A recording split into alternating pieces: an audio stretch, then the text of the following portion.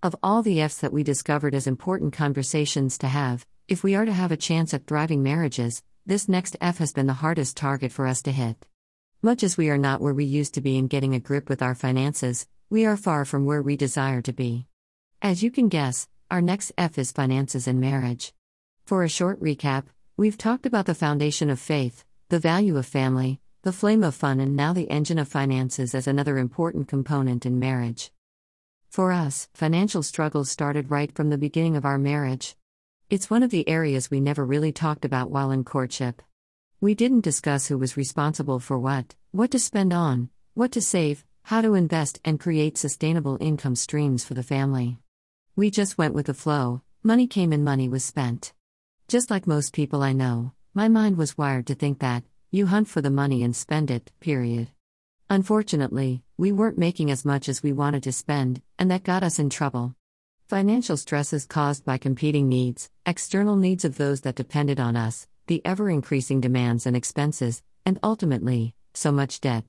All this financial trouble we would have perhaps handled or minimized if only we were a united force. Each one of us was in their own world doing their best to work and take care of ourselves, and keep the family afloat the best way we knew how. Not before long, serious conflicts arose because of the financial pressures and the mistakes we continued to make. This forced us to face the music and begin sorting the financial mess we had both created. I was busy in the corporate world making money but not much progress to show for it. My husband had chosen self-employment, and anyone who has taken the entrepreneurship road understands that you can't build a profitable business in a short time. That's a world I didn't really understand. He was hustling and trying out a series of business ideas all by himself. For the most part, they would pick up only work for a short time, he would close them for whatever reason, and go on to try another one. Most times I had little knowledge of what the business involved or how much money it was making. Yours truly, on the other hand, was in her own world climbing the corporate ladder, managing my money the best way I saw fit.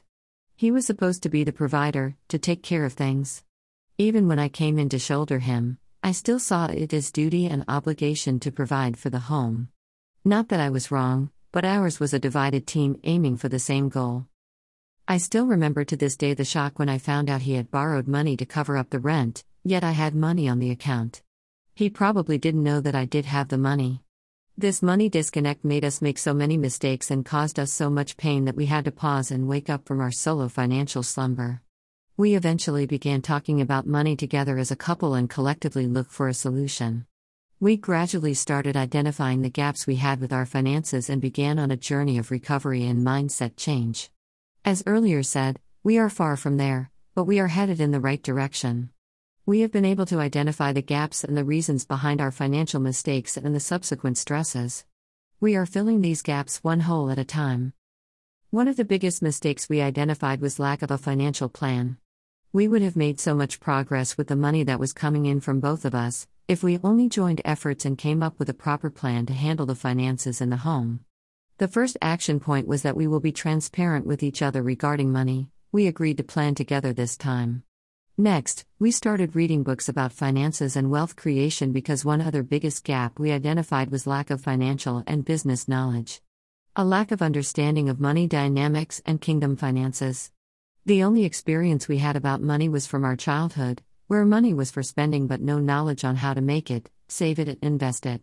One of the books that has been revolutionizing for us in our financial journey is Straightforward Financial Growth, by Apostle Moses Mukisa. It's helping us identify the wrong mindset we have about money and the steps to change it. I highly recommend it for anyone looking to understand wealth creation and good stewardship. We are now in a place where we are learning, growing, being mentored, and working hard. Our financial situation is not healthy as yet, but we know the diagnosis, the prescribed medicine, and we are taking the dose, one tablet at a time. We fully understand that it's a process which will take us time and effort. It's a journey hinged on faith, constant learning, working hard, and working smart. More than ever, we are optimistic that we will come out of our financial hole. We truly believe that God didn't create any one of us to be poor and to always struggle with our finances. We believe God has given us a wealth creation and management system in His holy scriptures that is contrary to the system of the world. It's incumbent on us to dig out these principles and live them out.